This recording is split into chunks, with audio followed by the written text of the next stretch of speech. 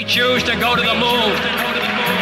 We choose to go to the moon in this decade and do the other things. Not because they are easy, but because they are hard. Because that goal will serve to organize and measure the best of our energies and skills. Because that challenge is one that we're willing to accept, one we are unwilling to postpone, and one we intend to win. Here's a ground ball right side, could do it. The Houston Astros.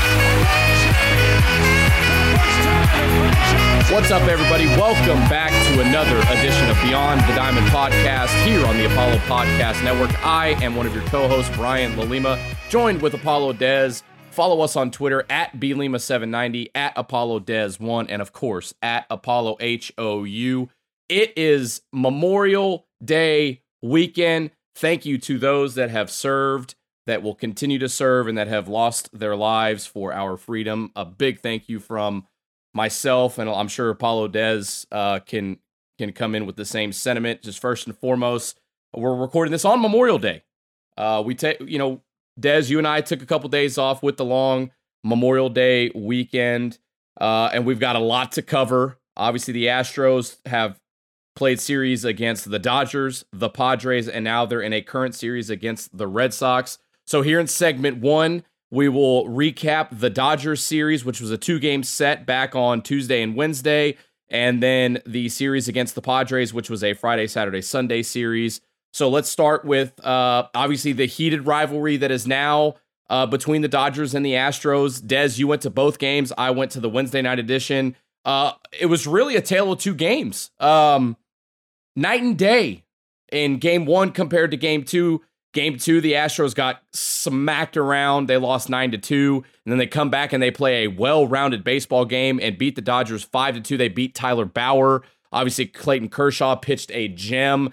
And, well, let's face it, the Astros bullpen couldn't hit water if they fell out of a boat. They couldn't hit the broadside of a barn. They walked like 8 guys when Zach Greinke started that game, and he only walked 1. Or no, I think he walked 3.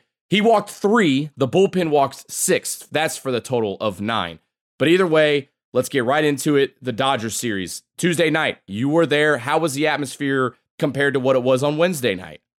Yeah, absolutely. Starting it off, we had a informal impromptu watch pregame party bar crawl before going to the game at Pitch 25. Shout out to Pitch. They love us. We love them. They always take care of us when we're there. And got to see a lot of people. The Astros fans came out. The Dodgers fans traveled. We met some great Dodgers people over that little mini series, and that it was just a great vibe. And the biggest thing about it was it felt like October. It felt like a World Series game. It felt like a playoff game. And yeah, it was 100% capacity for the first time all season, and it showed. And honestly, it was probably 70-30 because the Dodger faithful traveled quite well. I have to tip my cap to them.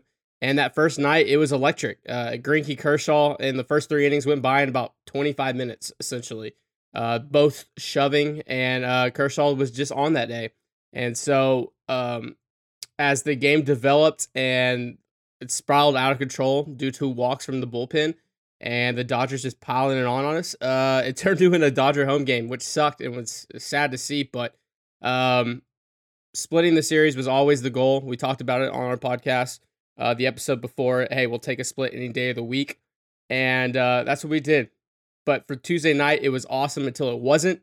And I'm just glad to be back in the stadium with 100% capacity. I mean, Brian, you were there Wednesday, but Tuesday walking in the stadium and you were jam-packed in like sardines. And it finally felt normal after months and months of not being normal at all. And so it was great. I loved it. I loved every single second of it. I wanted to soak in. I wanted to be there. I wanted to spend the night there. That's how great it was. So at the end of the day, that Tuesday night game was great until it wasn't. Yeah, when it comes to the Dodgers, look, you said it, tip of the cap.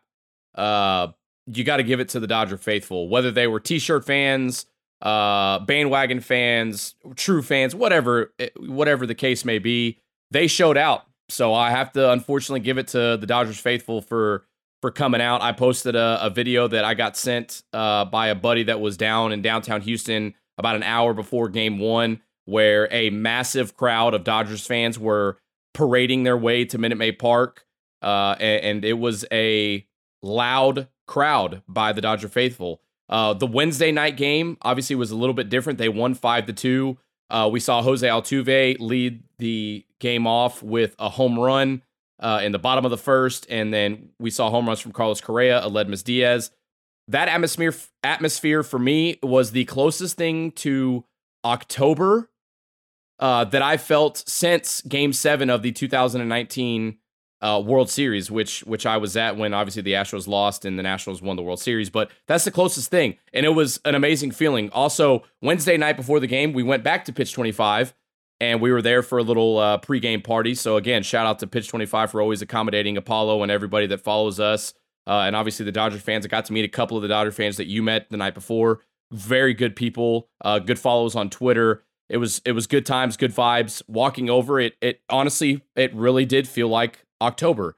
There was a lot of people making their way to Minute Maid Park. It was hot out for the first time in a while. I think prior to that, we hadn't seen the sun in like 6 days because it had rained the entire week leading up to that. And then when you get into the ballpark, you can just feel that it was different.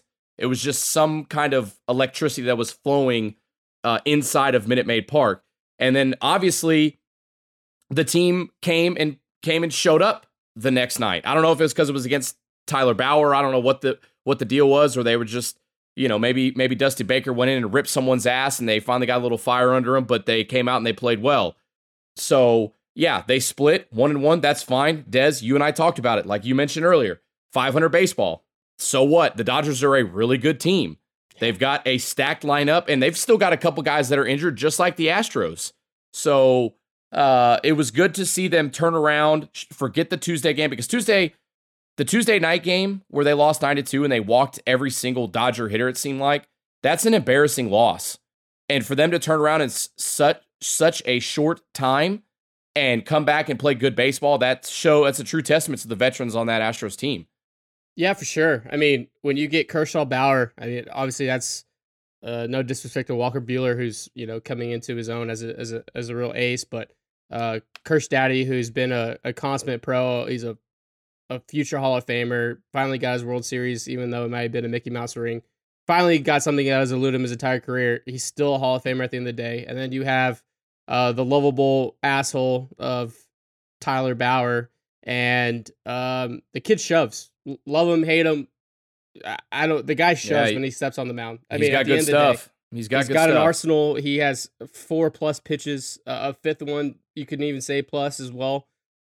Kid's elite. He's a fucking asshole, but you know what? At the end of the day, he shoves, and that's what you want. You don't have to be best friends with everyone on the team. And so with him stepping on the rubber game 2 and us jumping all over him early and often, it was a great sight to see. Obviously, it didn't really equate to runs early on, but we chased him out of the game, and we got a little of what we wanted. It wasn't Joe Kelly, but we got the Carlos Correa home run off Bauer into the Crawford boxes, I believe in the 6th inning, and to chase him out of the game and put us up effectively for the rest of that game. So that was really cool to see.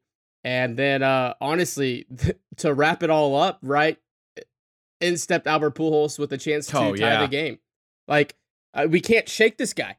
I literally posted a Thanos post when he got DFA'd, unfortunately, by the Angels. I was like, now I can rest. Like, finally, after all these years of my life, I could rest.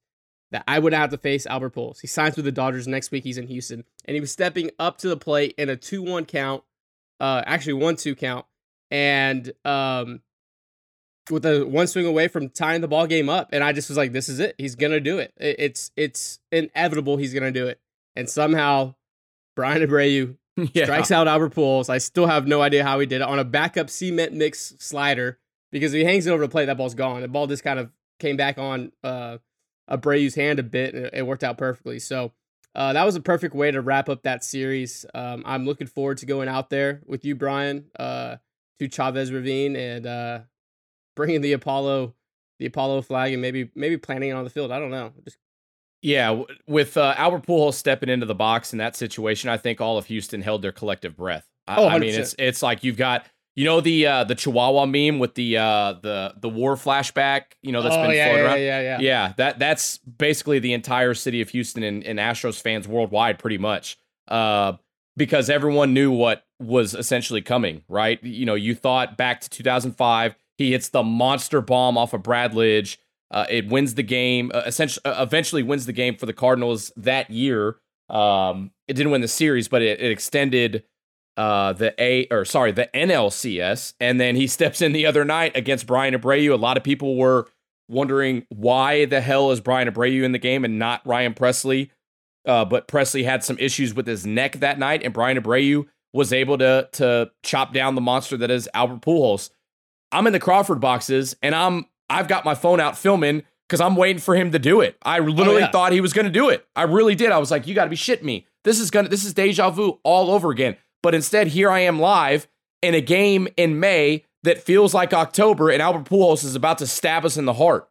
Yeah, and luckily he didn't. I was right behind you, pacing around, and I was, from the fifth inning meetup at St. Arnold's where Astros Twitter meets up, and obviously it was just a collective party essentially. But I was just sitting there on my own in the corner, and I was like, guys, Albert Pujols is up. Albert Pujols is about to tie this game up back in Houston after he's done this for fucking 20 years. And I was just sitting alone, and it was the most stressful May game in my entire life. But luckily, he didn't do it. Yeah. Thank God. Oh my goodness, that would have been awful if he would have done it. But Brian Abreu got him to strike out. Albert Pujols that game, he came in as a pinch hitter, and he was 0 for 2 with 2 strikeouts. So thank God. As the Dodgers leave Minute Maid Park, in comes the San Diego Padres. Slam Diego, they're a damn good team. And they came in, and they took 2 out of 3 from the Astros. And if you look back at this series, it could go two ways. The Astros were close to getting swept, or the Astros were close to sweeping the Dodgers. They had a shot either way to get swept or be swept. In the Friday night game, they lose in 11. In the Saturday night game, they lose in 12. And obviously, then they win the Sunday afternoon game 7-4. With Zach Greinke going 8 strong innings, just absolutely mowing guys down. But the Friday and Saturday night games, I think between the two games, the Astros left on 30 runners. It's somewhere around 30. They left on so many guys. Yeah. And obviously the bullpen is a big issue.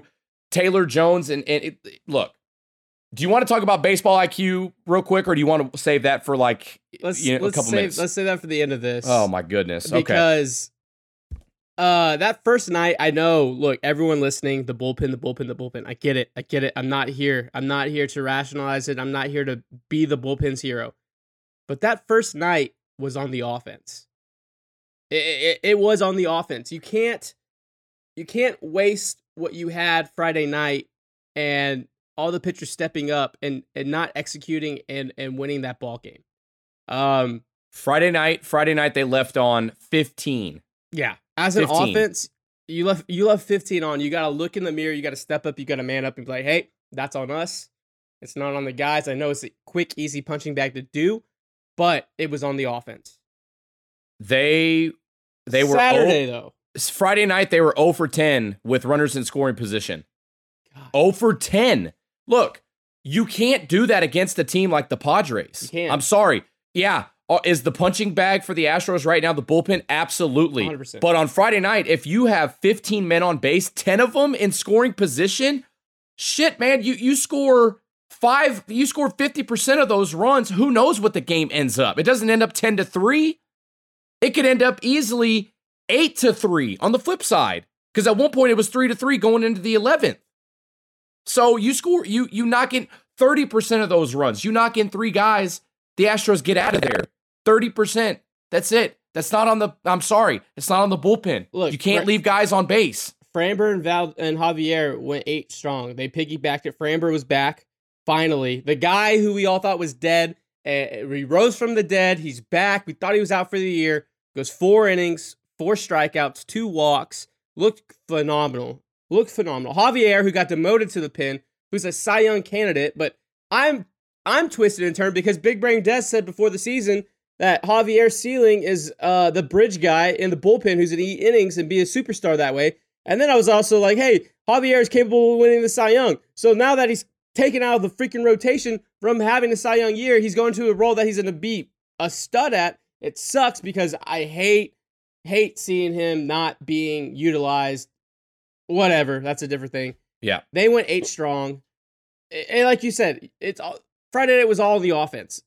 0 for 10 with runners scoring position, leaving 15 guys on. The score says 10-3, but we had bases loaded with Altuve up to win the ball game in the extra innings, and we don't get it done. And then the Padres end up scoring 7, and that's the frustrating thing, and that's why we're getting on this tangent right now, is because that first game we had so many opportunities to win. It was on the offense and not on the pen or the staff, and we didn't get it done. And the final score looks terrible. It looks awful, absolutely awful. It looks awful. But it shouldn't even have been that way. We should have won.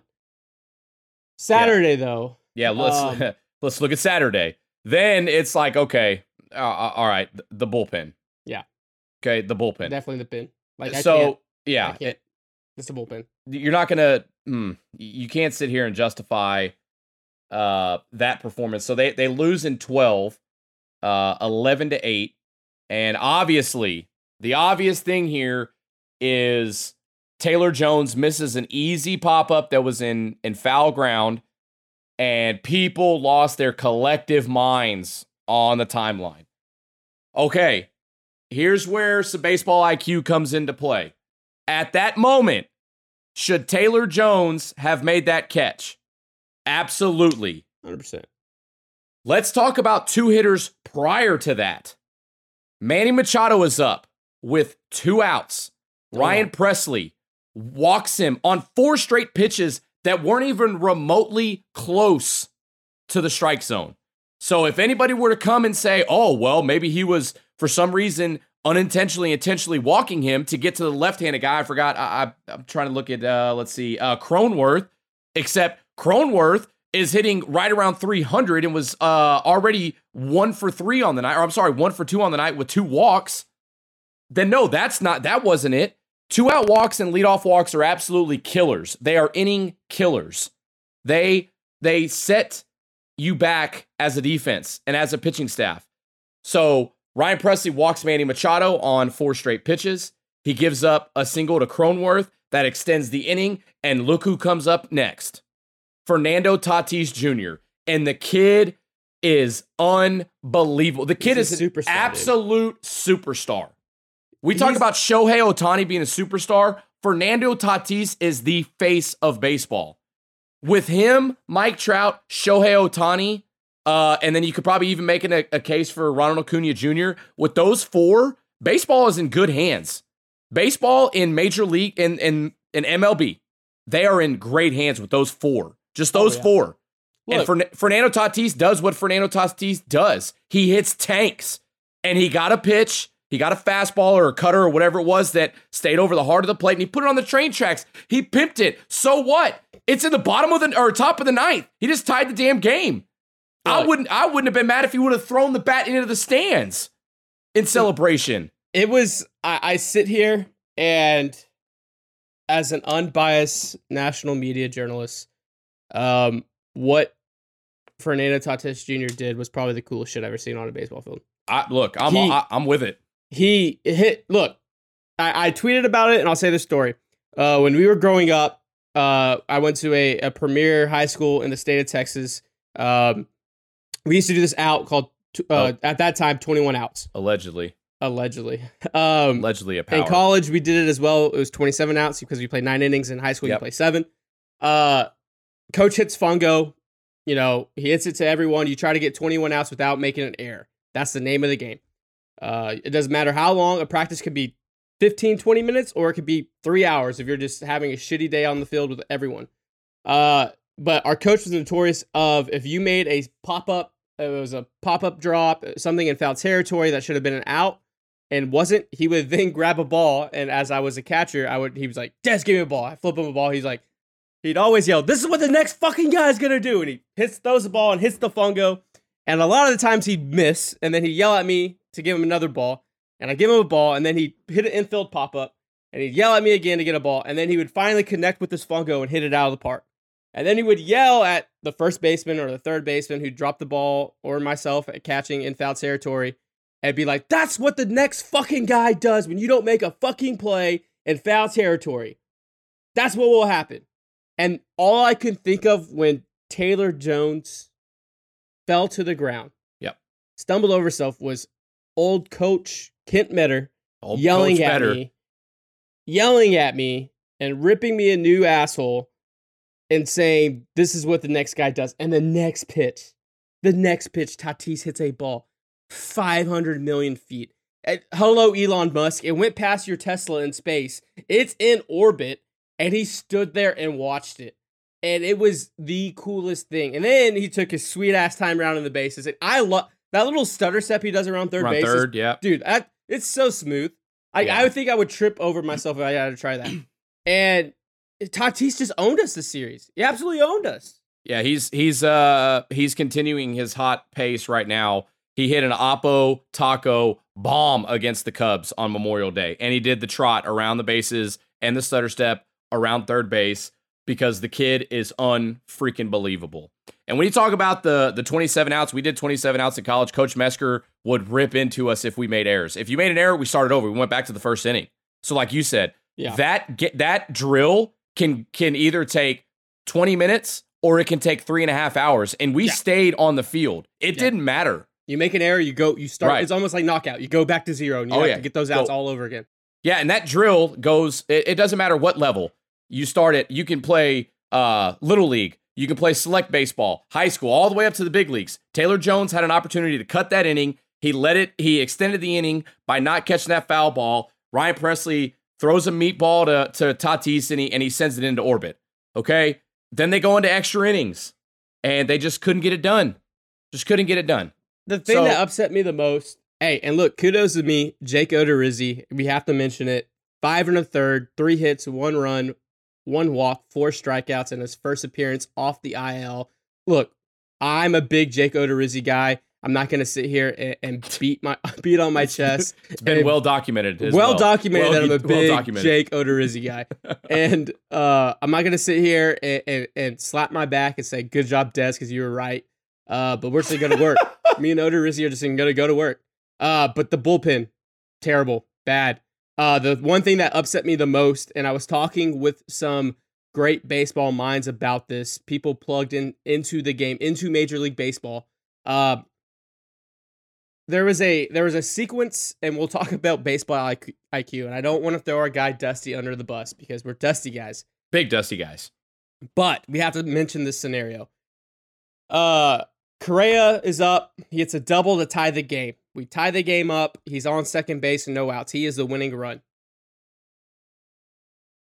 We do not bunt in this situation. We don't bunt. Let me see who was up after Correa. Diaz got on. So Jones was up to bat.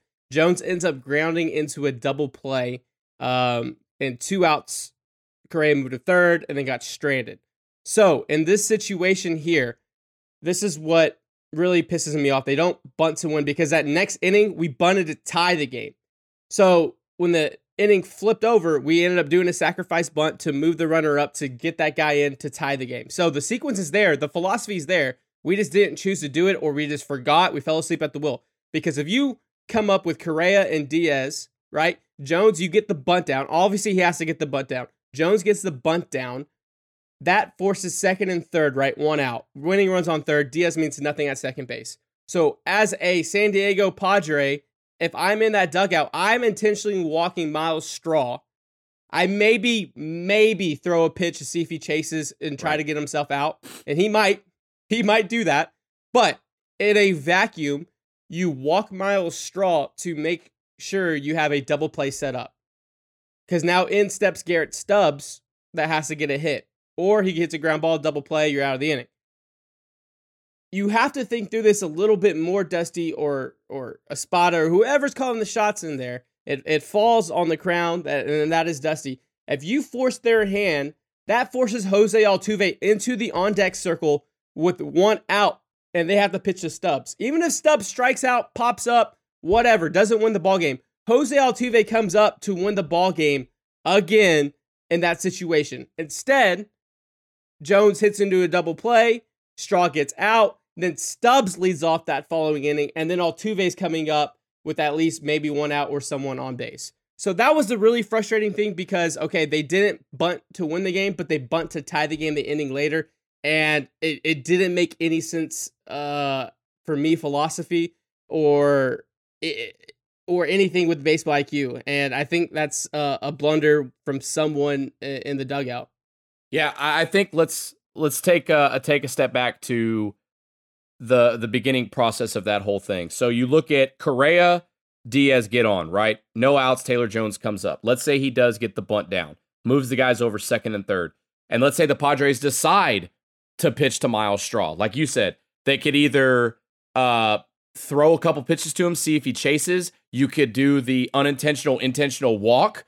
But then during this series, pitching staff for the Padres and whoever was behind the plate for the Padres, they had a couple of pass balls and wild pitches in that series. One of them tied the game in extra innings. I can't remember if it was Friday night or Saturday afternoon. It was Saturday. That was right. That was right after the inning that we didn't bunt to win. We bunt to tie, and they got bailed out by that pass ball. By the pass ball. So, excuse me. So it's like the first time I hit puberty. So if you get the bunt down, there's a couple of things that could happen. You put pressure on the defense. You put pressure on whoever was in for the Padres on the mound. Second and third, one out. That's not an easy situation, right? So there's pressure added.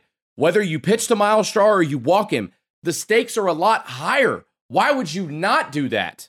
Why would you not bunt Taylor Jones to get guys on second and third? Because who knows what happens? Let's say they do pitch to Miles Straw. Then you got to know that the infield's in. The infield's going to come in for the Padres. That adds extra pressure to the pitching staff. That adds extra pressure to the guy behind the plate. There's so many things, so much more momentum is starting to occur for the Astros. But we didn't see it. We didn't see it in that scenario. I don't get it. I don't understand it. That's some of the stuff that I'm like, look, I know bunting is kind of a lost art in the big leagues, but every big leaguer should still be able to get a damn bunt down. So trust your guys to get the bunt down, or is it coaching philosophy? Is it manager philosophies? I mean, what is it? Why did we not do it in that situation? I don't know. I don't know. That's a little frustrating. That's frustrating in that game. But I mean, either way, I mean, you look down. I mean, we can sit there and talk about that one situation. I know we said we're going to hit on baseball IQ, but if you look down at this bullpen, that game, 1, 2, 3, 4, 5 walks from the bullpen.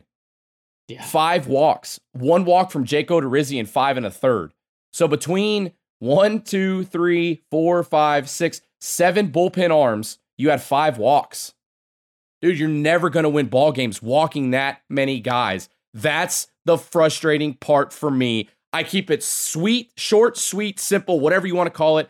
I break it down to the easiest way to explain it. Throw strikes. Throw fucking strikes. That's it, man. Seriously, just throw strikes. I would rather see Tatis hit the ball into oblivion on a fastball that's piped down the middle at 97 miles an hour rather than watch freaking Brooks Raley struggle to throw strikes, rather than Joe Smith, one of the crafty veterans on this team, walk 18 more guys. I mean, it's so frustrating. Yeah. So frustrating. And Sunday was almost a nightmare as well. Greinke went 8 solid innings, 6 hits, 1 run, 4 strikeouts, only 1 walk, and we were cruising. We jumped all over Snell. We got 7 runs on Snell. He only went 3. Then Houston's favorite son, Joe Musgrove, and went 5 innings of no-hit ball. Actually, 5 hits of perfect ball. No one got on base against Joe when he came into relief. So Joe Musgrove has developed into a weapon, and that's great to see. But our guy Scrub came in, Andre Scrub, to clean it up in the 9th. He gave up 3 runs on 3 hits, 2 strikeouts. He ended up closing, I guess, the game. We won 7-4. But it sucks. It sucks right now. Our bullpen sucks right now. And look, guys, it's not a sprint. It's not a sprint. There's things that point and there's red flags we should be worried about. 100%. Do not get me wrong. But it's only May and it's about to be June, so I can't say that anymore. But It is, how do I say this? It's going to be okay. It's going to be just fine because these guys are logging a lot of innings. They're getting into their grooves. I think they've gone through their dead arm period already. There's new faces coming up. The first time they faced, 30,000 screaming fans, whether it be love or hate. And it's going to be a growing experience. And there's going to be bumps and bruises, guys. They're young. They're young pups. So, yeah, I think you got to ride the wave, so to speak. Ride the wave, baby. When it's good, it's good. When it's bad, hey, tough it out. It'll be okay. At the end of the day, it's still early in the season. Like you said, Des, there's names getting brought up from AA, AAA, guys coming back off of the IL, guys getting sent down to get command issues figured out. And then we'll just hit on the Astros welcomed in the Boston Red Sox. This will end our segment. They welcome in the Boston Red Sox, and Jose Urquidy dominated in his first time back since facing the Angels like 3-4 weeks ago. And the Astros took down the Red Sox 11-2. They shellacked them. Man, Kyle Tucker went off in the Memorial Day game for the Astros. So that's a good thing to see. I saw somebody talked about it. I forgot who it was on Twitter saying, "Oh, looks like we're watching Kyle Tucker grow up right in front of our eyes." He went 3 for 5 with 4 RBIs, a home run. Carlos Correa had 2 hits. Jose Altuve had 2 hits. They pounded out 13 together. And obviously, like I said, Urquidy, 6 strong, only gave up 3 hits, 1 walk, 1 earned run. Paredes came in, got 3 Ks. And then Nivaldo Rodriguez, baby. Get your feet wet, son. Hey, welcome to the show, meat.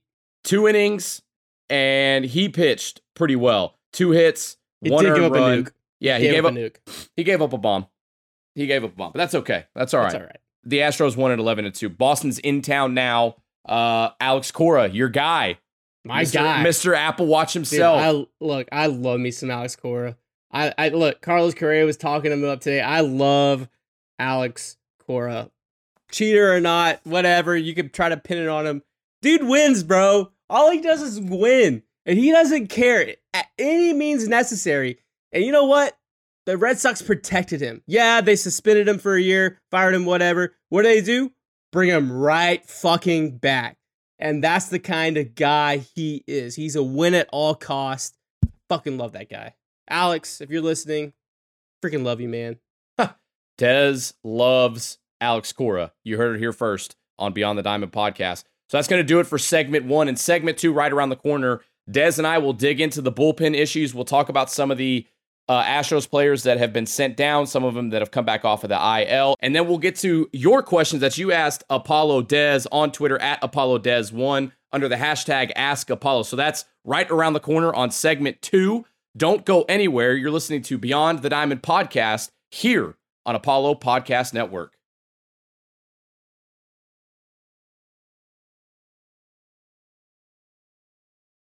Segment 2 is here on Beyond the Diamond podcast. Brian Lalima, Apollo Dez. Follow us on Twitter at BLima790, at ApolloDez1, and of course at ApolloHOU. The Astros taking on the Red Sox. They just finished their series with the Dodgers, and they welcomed in the Padres. And right now, between those 3 teams, they are 500. They're 3-3. No, excuse me. Let's see. Yeah, they're we'll just go ahead and cut that one too. One of my dogs stepped on my phone where I had all my fucking notes. This just ain't it. Hey, Josh, let's go ahead and get a blooper reel maybe for the All-Star break. Josh, yeah, All-Star break, blooper reel. God damn it. It's contagious. Look, it's going to be 90% me fucking up, but that's okay. So let's go ahead and get us a little blooper reel. This is great, Josh. So let's see. They are 3-3 too. I knew that. Who's 3-3? The Astros. No, we're not. Against the Dodgers, yeah. No, we went 1-2 and 1-1. That's no, I'm 2-3. No, I'm saying collectively. And they won against the Red Sox today. Oh, so yeah. Now we're 3-3. Yeah. That's what I said between those 3. So I was right. Damn it. But my notes went away. So fuck it. All right, here we go. Segment 2 starting right now. 3, 2, 1. Segment 2 is here on a Beyond the Diamond podcast. Brian, Lalima, Apollo Dez. Follow us on Twitter at BLima790, at Apollo Dez1, and of course, at Apollo HOU. And Dez, let's get right into it. The Astros bullpen, they've got some issues. It's no secret. They're the punching bag right now, like I said in segment 1. You've got a couple guys that got sent down and then brought back up and then sent down again. Anoli Paredes is one of them. He was sent down because of the command issues.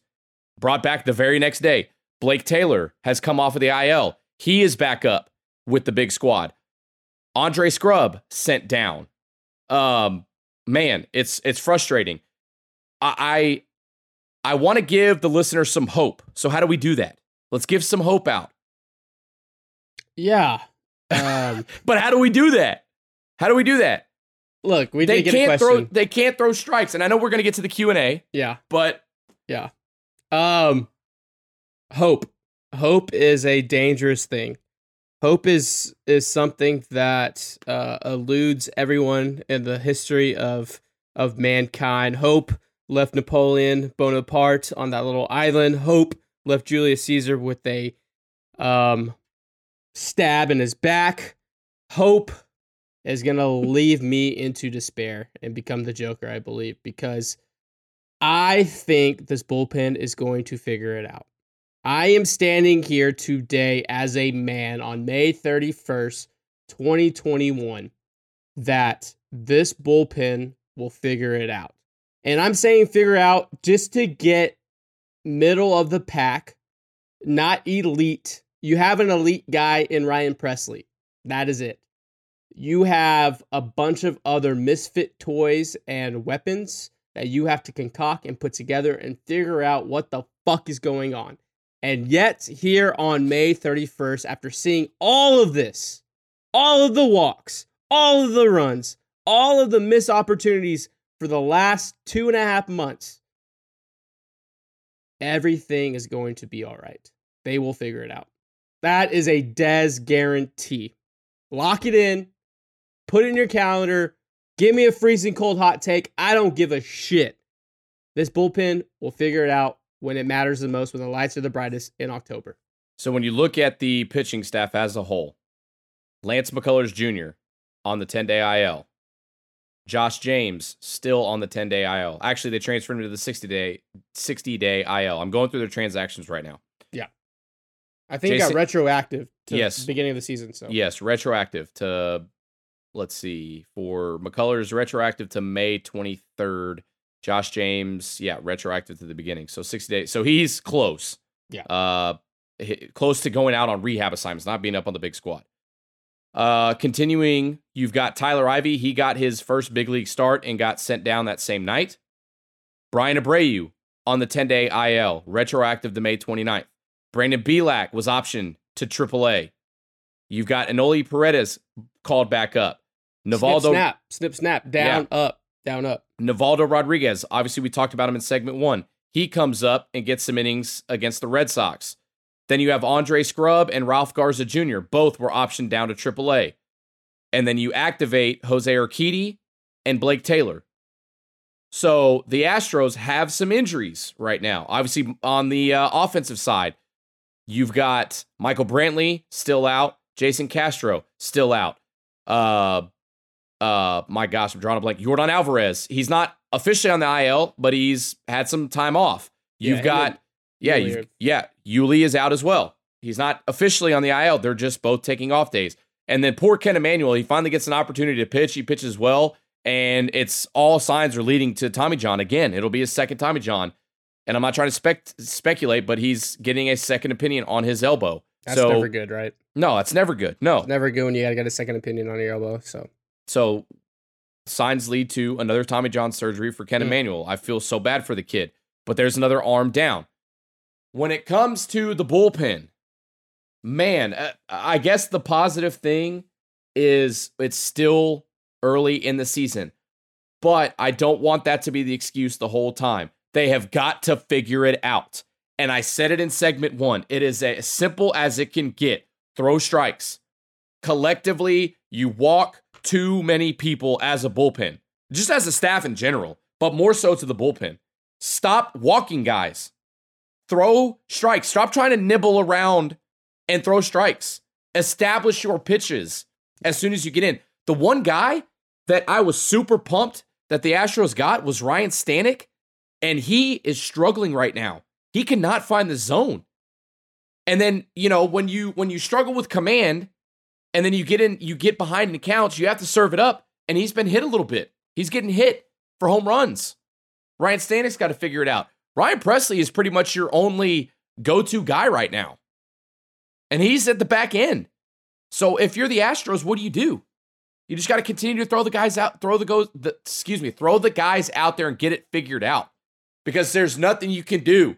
There's nothing else you could do. Everyone's like, oh, well, James Click's got to do his job. How's he going to? He's doing his job. What do you want him to do? There's no money. James Click is atoning for Jeff Lunau's sins right now.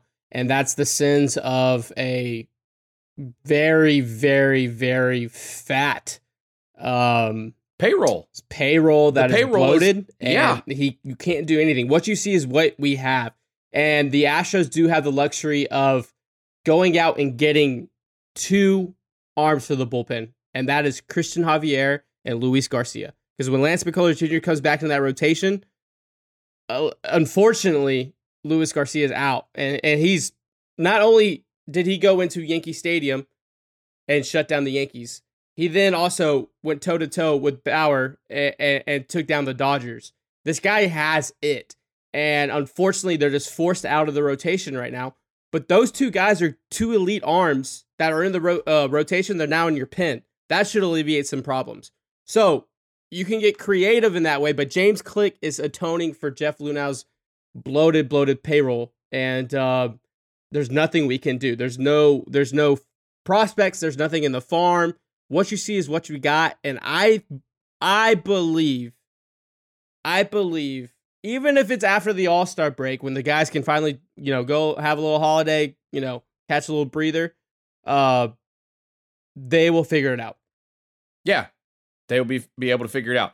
So here are the names that you as the listener need to trust. At times, I know it's frustrating.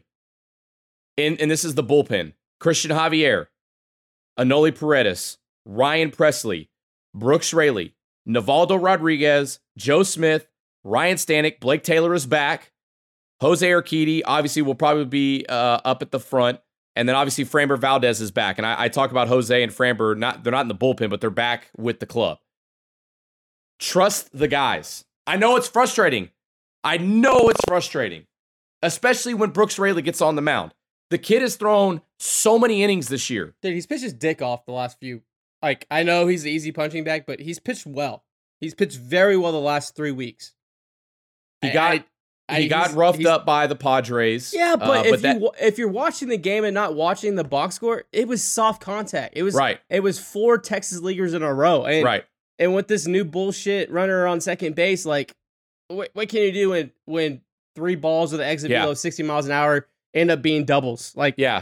And that's the thing that that's baseball. Yeah, that's what I was getting to. Is I was going to say he was roughed up, but he actually wasn't roughed up. He gave up back-to-back singles. But look at the exit velocity. You took the words right out of my mouth, which was I was leading to. He really didn't get roughed up. Yeah. And when the runner freaking starts at second, like it's a damn USSSA slow pitch men's softball Spring Klein or Collins Park round robin tournament, and you get a guy to start at second in your extra innings, then a Texas leaguer, a little bloop single into right field is going to score a guy in extra innings, which is total bullshit, by the way. Yeah. But Brooks Raley, I'm trying to pull up his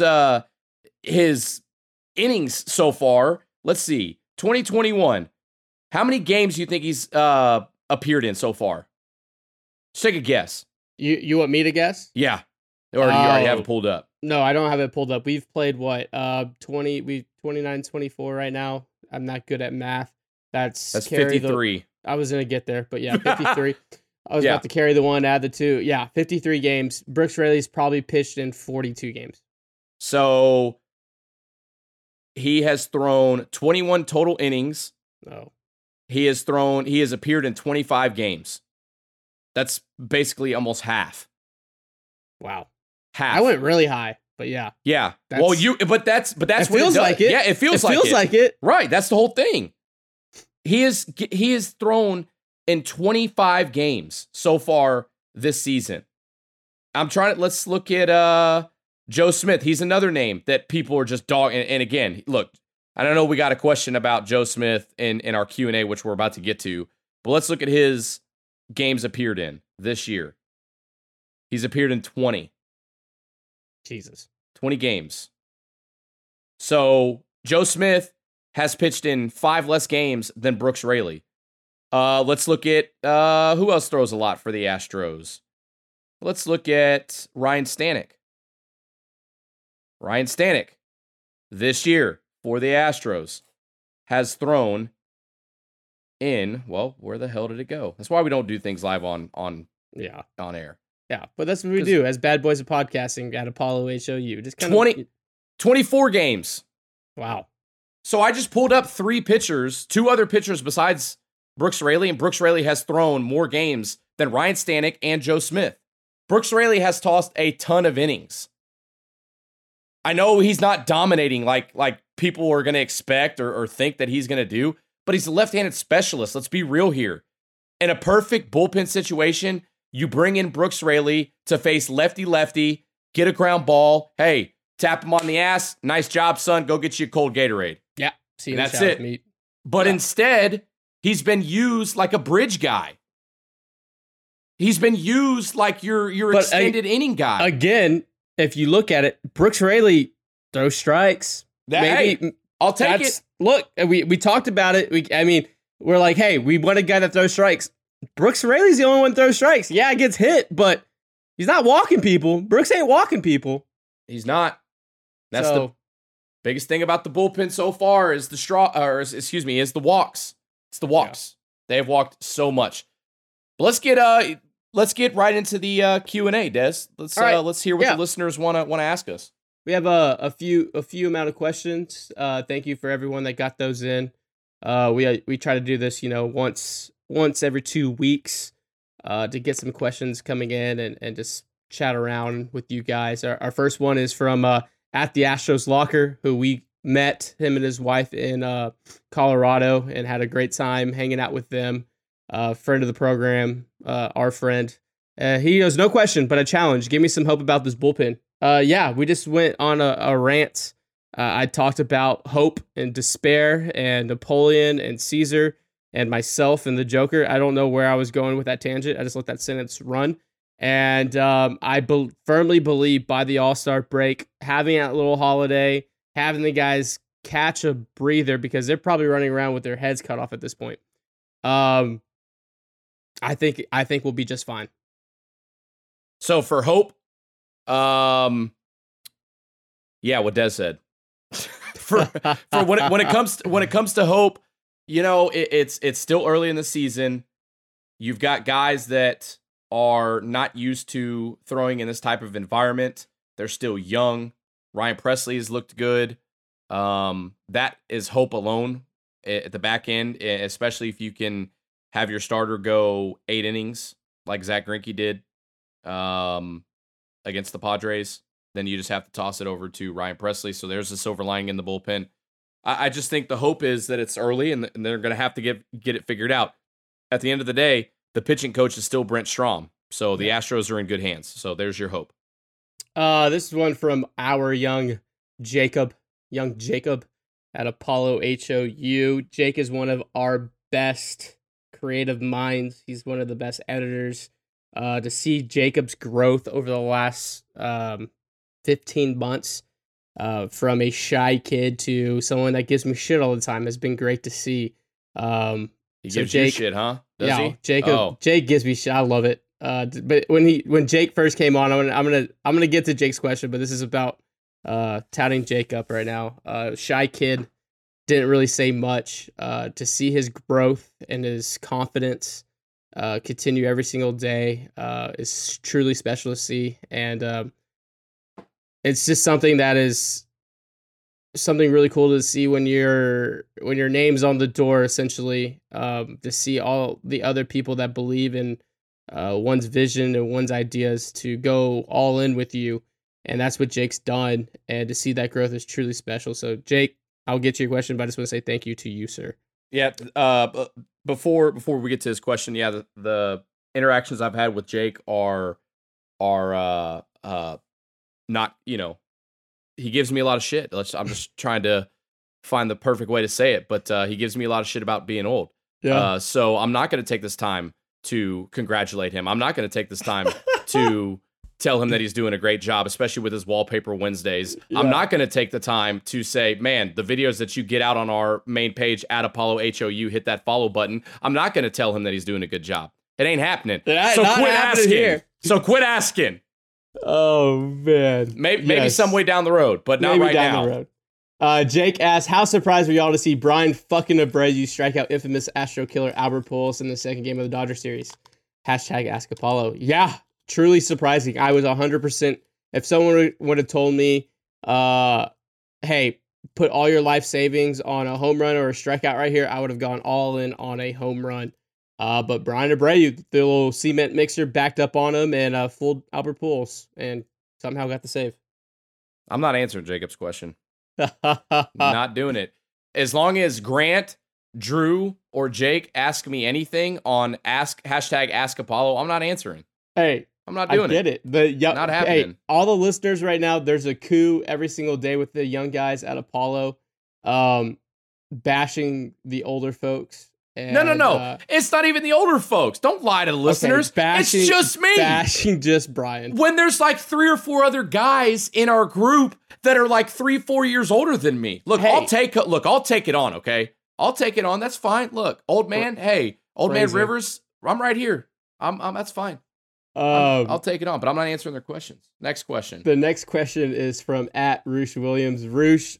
Big Roosh. Love Roosh. Puts out amazing NBA content. I love Ride or dies for the city. Love the stuff he tweets out. Yeah, if you haven't, @Roosh Williams, give him a follow. Blue checkmark gang. He asked, what do we do with Joe Smith? Great question, Roosh. I don't know. I've been super critical of Joe. Obviously, he didn't have a great start of the season. He's kind of starting getting into form, but it looks like Dusty's just going to keep charting him out, and Strami's going to keep calling his number. And I just think we got to keep holding our breath. And it's frustrating to see because when he's on, and he's not in that form right now, and it sucks because it's compounding on top of the bad bullpen of what we're having. And I think there's a lot of things, and we heard it with our Andre Scrub interview of how much veteran leadership he's doing behind the scenes with the young guys. And I think that's you can't quantitate that data. You can look at his ERA, you can look at the walks, you can look at the runs scored against him. But the leadership on the back end in the bullpen with all these young arms going up and down from Sugar Land to Houston every other week, it seems like, or every other day, really. I think that quantifies a lot. So I think just hold your breath. Just hold your breath. Yeah, when it comes to Joe Smith, I was thinking about this earlier today. Joe Smith and Brooks Raley specifically. I'll start with Joe Smith. At one point when he was pitching for the Astros, he was very, very effective in the correct situation. What we've seen this year from Joe Smith, he's the usage is up. Obviously, we talked about it a couple minutes ago. He's pitched in 20 games so far this season. Brooks Raley is the same way, lefty specialist. I think when the Astros do figure it out in the bullpen and you establish a firm bullpen rotation, so to speak, who's your 6th inning or 7th inning guy, who's your 8th inning, obviously Ryan Presley in the 9th. That's when Joe Smith can be used effectively, and that's when he can pitch well. He's a submarine guy that induces a lot of ground balls when he's on. So if you can get your other pieces, the other pieces of the bullpen established, that's when you use Joe Smith very effectively. When you need a double play and it's righty on righty, you go to Joe Smith. Okay, you go to him, and in a perfect world and in a good outing from Joe Smith, you get the soft contact, you run balls in on the hands, and you turn double plays righty on righty, and you get out of the inning. Same thing. Tap him on the ass, get the ball from him, have a cold Gatorade. We'll see in the showers, right? Yeah. Yeah. So I think with Joe Smith, look, he's a veteran. He's been in the league for a long time. He's pitched very well for the Astros. Just so far, what we've seen is not really Joe Smith. This isn't what we're used to or what I have seen out of Joe Smith. This isn't him. So obviously there might be tweaks that need to be that need to be had for him. But I think when you use him in the correct setting, that's where you see the best Joe Smith. So it's on everybody, obviously, to get the bullpen in the correct shape. But for Joe Smith specifically, just because of the question that was asked, I think as long as you get the other pieces around him firmed up, then you can get the best out of Joe Smith. Yeah, he had a string of about 4 innings without giving up a run, and then the last 2, appearances, he's given up 3 runs in that Dodger and Padres series combined. I'm looking at his StatCast information. I'm looking at everything on Baseball Savant right now, and it's not great. I mean, his average exit velo and hard hit percentage is actually top tier for a reliever right now. It's just everything else is just bad. His WOBA, his K percentage, his XBA, his xERA, his X slugging. Let's not forget that he also sat out last year. Yeah, now, and I know we are almost in June. Obviously, June is right, or literally like in a day tomorrow, or so. Yeah, tomorrow. So I know that we're well past the point of, that was last year, but he didn't pitch. Look, he didn't lost play. a parent. He lost a parent. He didn't play. That's tough. And then you come out and you don't have success the way you think you have success that you usually do. I'm hurting for Joe. I really am. And I hope he rounds into form. I don't think he's being DFA'd. I don't think he's being none of that stuff. He's here. He's a veteran. What Scrub talked about in his interview and off air with us, what Joe Smith does behind the scenes doesn't equate to Astros Twitter, right? Like, we don't see that. And it's our job, me and Brian's job, to get that information and quantify that in a way and give a breakdown to you guys, everyone listening, that Joe's doing stuff behind the scenes that people don't realize. And it's a lot like McCann. It's a lot like Beltran. It's a lot like a lot of the guys we've had in the past that have come here and just been a vet. And if that's what Joe Smith is at the end of the year, you know what? I'd tip my cap, Joe. You hung in there. You did what you could do. And if it helps one rookie, then thank you. Yeah, exactly. Especially with how many young guys are on this team. So exactly. The last question. This is from @JordWilliams2. He asked, "Why does Correa bat so low in the lineup? Will he move up?" Yeah, Jordan, good question. It's tough. It's tough when you have a Correa that is capable of taking over games and series, batting in the 6 hole, right? And we saw it time and time again. But also catch 22. There's 6 other guys that are all-stars and superstars in front of him. So someone's got to be in that 6 hole. And I think we've seen it when guys are in and out and injured. Desi's been able to move them up, which I'm happy about, because last year when Carlos Correa was the hottest hitter on the planet in October, he was still down there, and I would have had him up in the 2-3 hole. And he didn't do that last year. But this year I've seen him move up and down the lineup, especially all these guys coming in and out off the IL. And I don't know, but I do know this: Carlos Correa is going to have a big June, because his swing looks on plane, on point right now, smooth, not so clunky as it was earlier. When Carlos Correa is extending on fastballs into that power alley into right center, that means he's on, and we saw that over the last week, and that was with some bombs that way, some Oppo tacos, if you will. And I think Carlos Correa is going to have a really, really big June. Yeah, the bat path is what I noticed the most. It's so smooth through the zone. When it comes to Carlos Correa, and you look at this lineup, when everyone's healthy, you've got Altuve, you've got Michael Brantley, you've got Alex Bregman, you've got Yordan, you've got Kyle Tucker, what's his name? Yuli, and then you've got Carlos Correa. Correa at some point could even hit in the 7 hole. You could put Yuli ahead of Carlos Correa if you wanted. Yeah. And I'm okay with it. If you've got Carlos Correa in the 7 hole because Yuli's hitting, Yuli's on fire, and you've got Kyle Tucker swinging it well, you've got Michael Brantley doing what Michael Brantley does, obviously Bregman, Yordan, the other guys, Altuve, and the rest of the gang, I'm fine with it. I don't mind Carlos Correa hitting lower in the lineup. It's fine with me. If that's where he's going to be the rest of the year, keep him there. I don't care. I don't want him to see him move up. Could you imagine having Carlos Correa? Imagine an opposing pitcher coming in to face that gauntlet of a 1 through 7, and Carlos Correa is your 7-hole. You're like, okay, finally I get to the bottom tier of the lineup. Oh shit, I got to lead off against Carlos Correa when he's swinging it well. That sucks. Keep him there. This lineup is so filthy and has so many superstars and has so many all-stars, and where are the outs? Exactly. Like keep him there. When you're an opposing team, you look at where are the outs. And it's tough when these guys are on. So I don't mind Carlos down where he is, but when he's hot, I say move him up. Or when people are coming in and out, move him up. I don't want to see, like, I can see the argument why is Carlos Correa not in the 2-hole over, and Chas McCormick is, but it's Dusty for you. Yeah, I say keep him there. That was the last question for the Ask Apollo segment. Okay. Well, that's going to do it then. All right. Man, check that out. Boom. We have what? By the time this comes out, we have 3 more games in Boston, and then we're on the road? Yep. So you've got 3 left against Boston. You've got 2 night games and then a day game on Thursday. So you've got Garcia, Valdez, Odorizzi, and then the Astros take off on the road to take on Toronto. Is Toronto up in Buffalo yet, or are they still playing down at their spring training? In our favorite state, Florida. Yeah, I love Florida.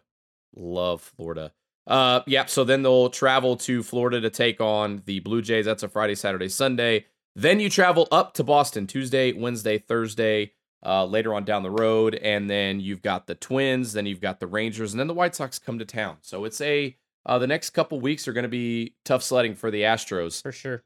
But next up after the Red Sox is going to be the Toronto Blue Jays, and the pitching rotation is set up pretty nice for the Astros in Greinke, Urquidy, and Garcia set Friday, Saturday, Sunday down in Florida. So okay, it's not gonna be too bad.